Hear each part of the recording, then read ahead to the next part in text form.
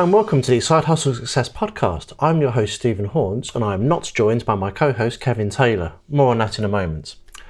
This is a show for anyone who has a product or business idea and wants to go full-time on it eventually, or maybe you already have.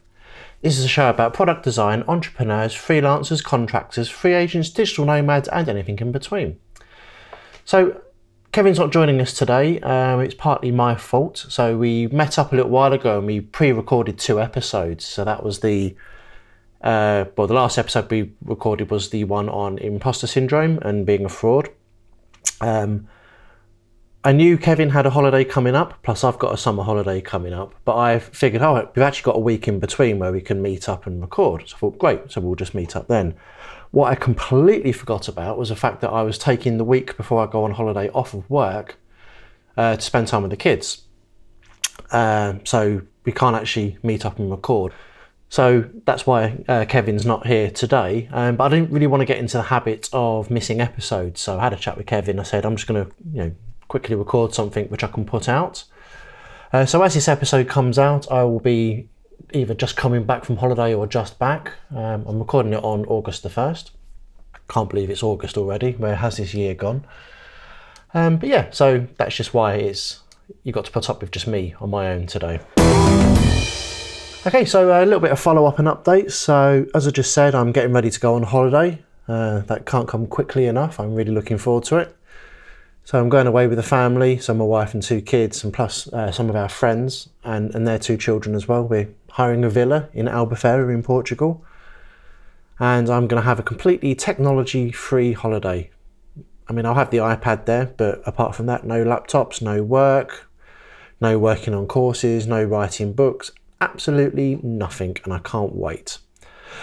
Apart from that though, I have signed up to do another Pluralsight course, so that's all signed up and ready to go. So I've made a little bit of a start on it, just with planning and getting things in place, but I'm not actually starting it for real until after I get back from holiday, so that's good. The book that I'm writing, called A Path to Freedom, is making fantastic progress. So in the last episode I said that I'd taken a bit of a U-turn on it, in that I'd completely restructured the book and broke things down, which I'll kind of discuss more in this episode. But that's going really, really well. So I've now got 40,000 words done at first draft stage. So I'm just currently refining that. That's the first 2 major parts of the book, which is about 8 chapters. So that's going great. I've also hired a professional book editor to help me. So a girl that lives in Perth is going to help me sort of structure and kind of develop the book ready for release. So her role really is, well, it's kind of a few roles. So first of all, she's there just to review my written English, make sure it sounds good. Because I'm not going to, even though I've written a lot of books, I'm not going to claim that I can actually get it right first time. So she's there to kind of cast a critical eye over the actual physical writing of the book. But she's also a developmental editor as well. So she'll be kind of harshly reviewing, well, not harshly, but critically reviewing each chapter and making sure it actually delivers on what it was I want to say. And, I've told her to be, quite brutal, kick my butt if you don't think the chapter is delivering on what it's supposed to be doing. So really looking forward to working with her. So I'm due to get the first part out to her kind of early September, I'm expecting. Because August is going to be a bit of a slow month because I'm taking a fair amount of time out to spend with the children. But I'm really, really excited about her involvement because from talking to her, I think she's going to help me basically make a really good book. So I'm really happy about that. Okay, so today's audience question, and this kind of question and show topic are kind of merging together. So although I'm doing a question, we're actually going straight into the topic. So the question was from someone called Robbie, and they sent us this a while ago, but I hadn't really sort of found a good time to answer it. So I figured actually this episode is a good chance to answer this question. So it says, and the question was aimed at me. So it says, you seem to release a lot of content and can be very productive. Is there a secret to how you release so much material like books and courses? I feel like it'll take me a year to produce just one of those things. So the way I'm going to answer this is I'm going to go basically straight into the show topic, which is talking about productivity techniques or my own personal productivity techniques. Now, I'm not proclaiming this is the answer to productivity. This is just what works for me. If it works for me, it might work for you, or it might not. It really kind of depends how you like to work, but I'll let you be the judge of how that goes. So for me, when it comes to doing books and courses, and I'm kind of lumping the 2 together because I've written quite a few short guides. which are kind of around the 100-page mark. I've written a book on cryptography for A-Press, which was a much larger project. And I'm also doing this Path to Freedom book, which I'm estimating is going to be between 100 and 120,000 words. It's by far the largest project I've ever undertaken. It's quite intimidating when I sit down and think about it. But I'm also thinking about courses as well, because every course I do for Pluralsight, I write a script first. So if I'm looking at, say, about an hour and a half, hour 40-minute course, you're probably looking at around 25,000 words for my narration speed. So that's a short book. And the way I develop both of them is exactly the same. So the process is exactly the same, it's just that with a course, there's obviously recording and editing that goes on as well. So one thing that I do, and I'm probably going to have a lot of productivity experts writing to me saying, no, this is wrong, but I don't care, is I tend to have multiple projects on at once. So I'm the sort of person that can have a reasonably short attention span, so I can work on something really intensely for a few weeks and then I might get a bit bored, so I need to do something else. So typically I have 2 to 3 kind of projects going on at the same time. Now I know productivity experts are going to be going, no, that's not how you be productive and you're going to procrastinate and all that. So, well, no, not really. So if I'm working on something, I'll say for 2 to 3 weeks, I work really intensively on that task. I don't do anything else. I'm focused purely on that task. But then after 2 or 3 weeks, I might take a break from that particular project and then I'll do some work on another project. So I am actually sort of putting a lot of focus into one project, so I might have a few things going on at the same time. Now that's just kind of how I work. I've always found, putting a huge amount of attention on something for a very long time, very, very difficult. Some people can do it and that's fantastic, but I can't.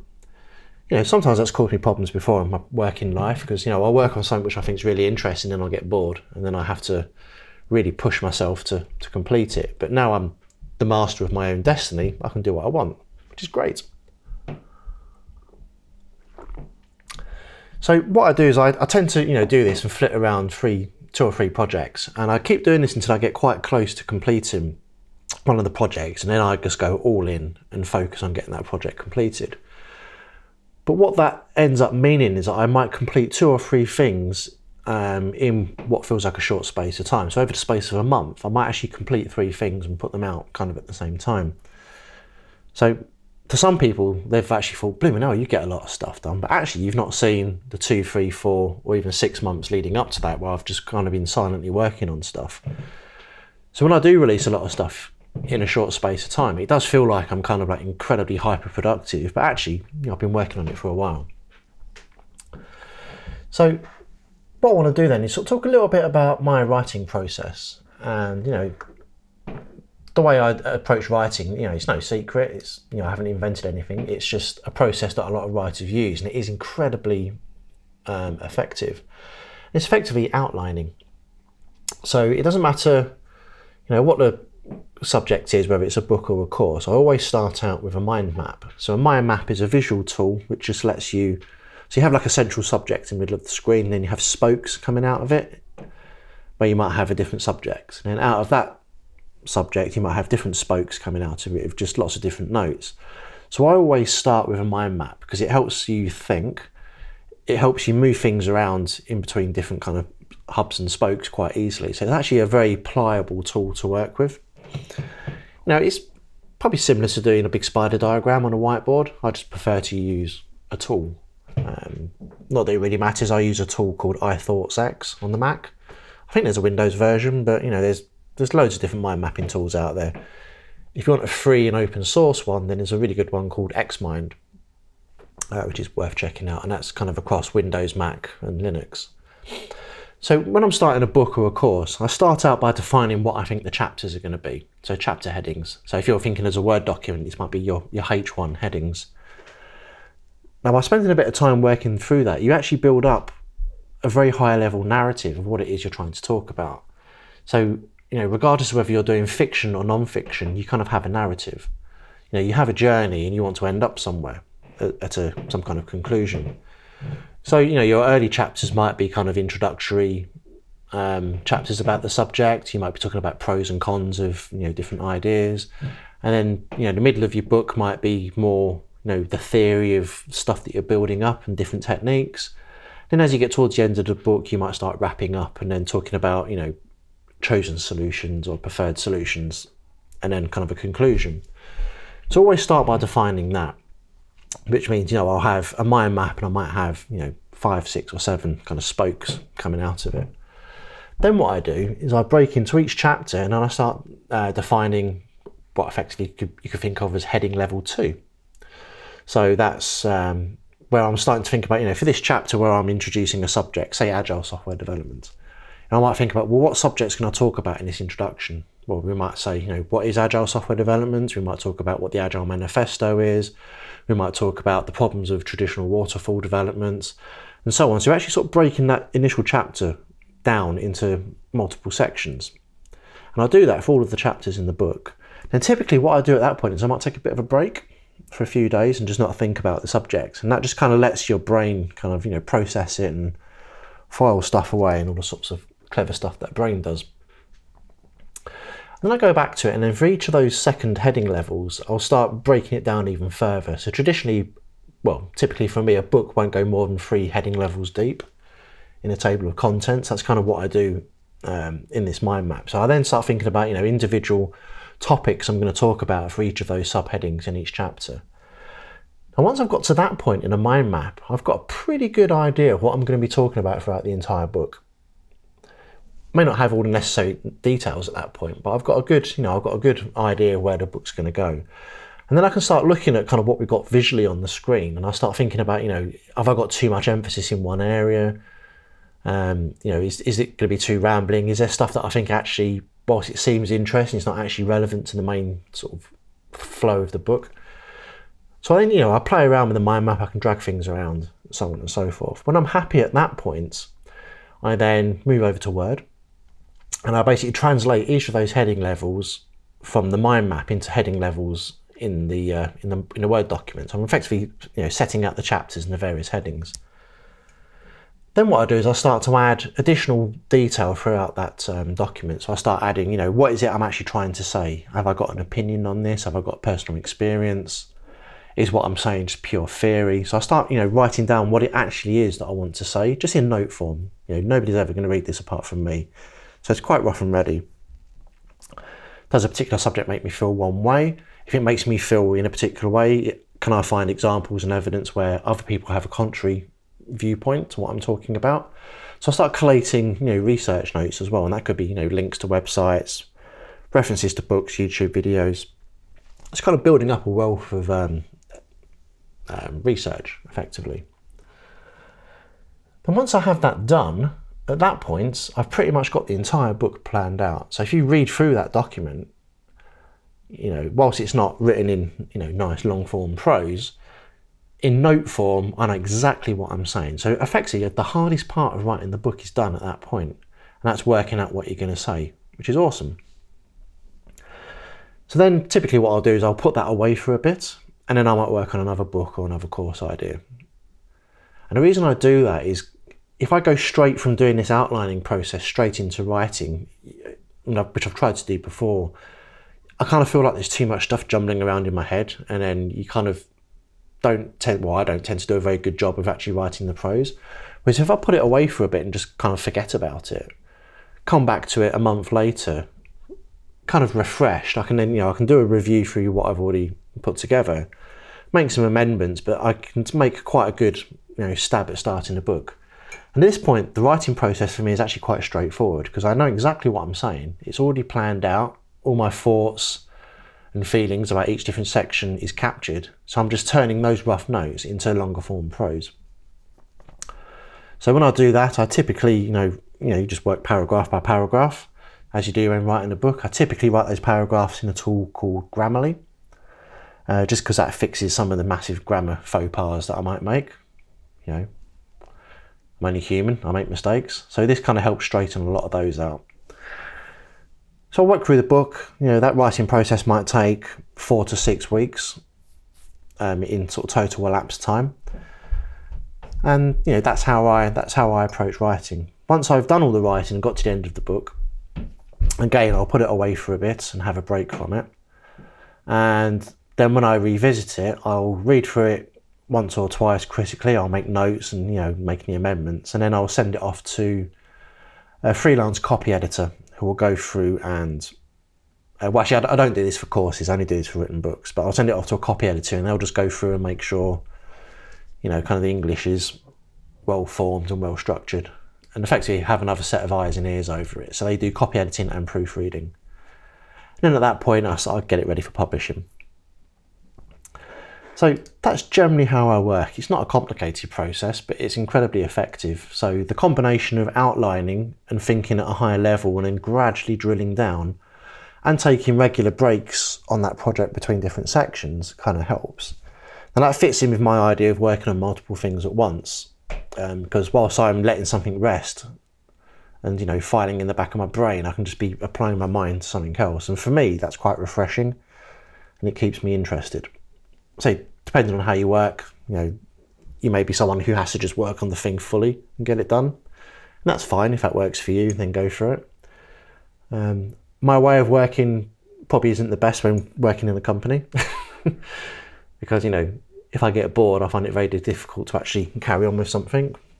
But, this works for me. Okay, so the next bit I was going to talk about then is kind of how I go about sort of tracking projects and task management and all that sort of stuff. Because, if I'm working on 2 or 3 projects at once, there's a lot of detail there. And also, I'm running a business. There's lots of other kind of businessy overhead things I have to do, like filing receipts, accounts, paying national insurance, and just general officey type stuff I have to do as well. So I've tried pretty much every single tool that exists on the market for trying to do this sort of stuff. And that could be from to-do apps like Wunderlist through to tools like OmniFocus. So OmniFocus is the current tool I use for sort of high-level task management. But I've kind of changed how I use it. So OmniFocus is, it's effectively quite an advanced to-do system for doing, lists within lists effectively. When you boil it down to it, it's lists within lists with tags associated to it and deadlines and milestones and stuff like that. Now, when I started using this, I started putting absolutely everything into it. So I'd have all my projects and milestones and various different sections of a project, right the way down to very detailed daily to-dos. And that worked out pretty well. I mean, OmniFocus is a fantastic app. I think it's Mac only, but there's kind of equivalents on Windows. And it works really well. But what I found is after a while, when I was using it at the daily task level, I kind of got out of the habit of filling it in every day.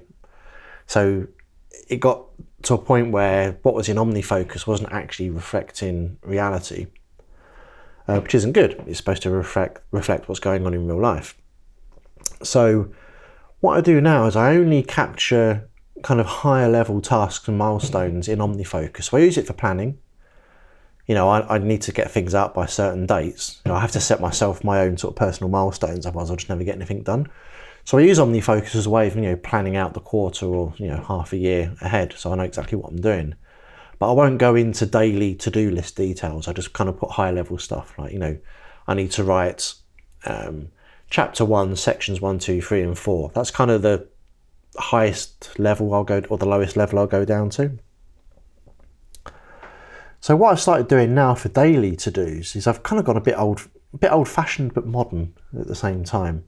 And I think I spoke about this in the last episode. So effectively I'm just using handwritten to-dos for each day, but instead of using an actual physical notebook, I'm using an iPad Pro with the new Apple Pencil, which is an absolutely fantastic device, along with GoodNotes 5, which is basically a handwritten note application. And I just write down to-dos for each day. I have a little box next to it which I can colour in when I've done a task. But a good thing with this app is if there's something that I don't quite get done in the day just because other stuff comes up, you can use the lasso tool and you can kind of cut out the notes and just like move them on to the next day. So I can constantly make sure I move stuff along and delete stuff that's not relevant anymore. So actually it works out as quite a good pliable technique for putting stuff together. So a combination of using the handwritten notes on the iPad along with the higher level goals and milestones in OmniFocus is kind of what's working quite well for me at the moment.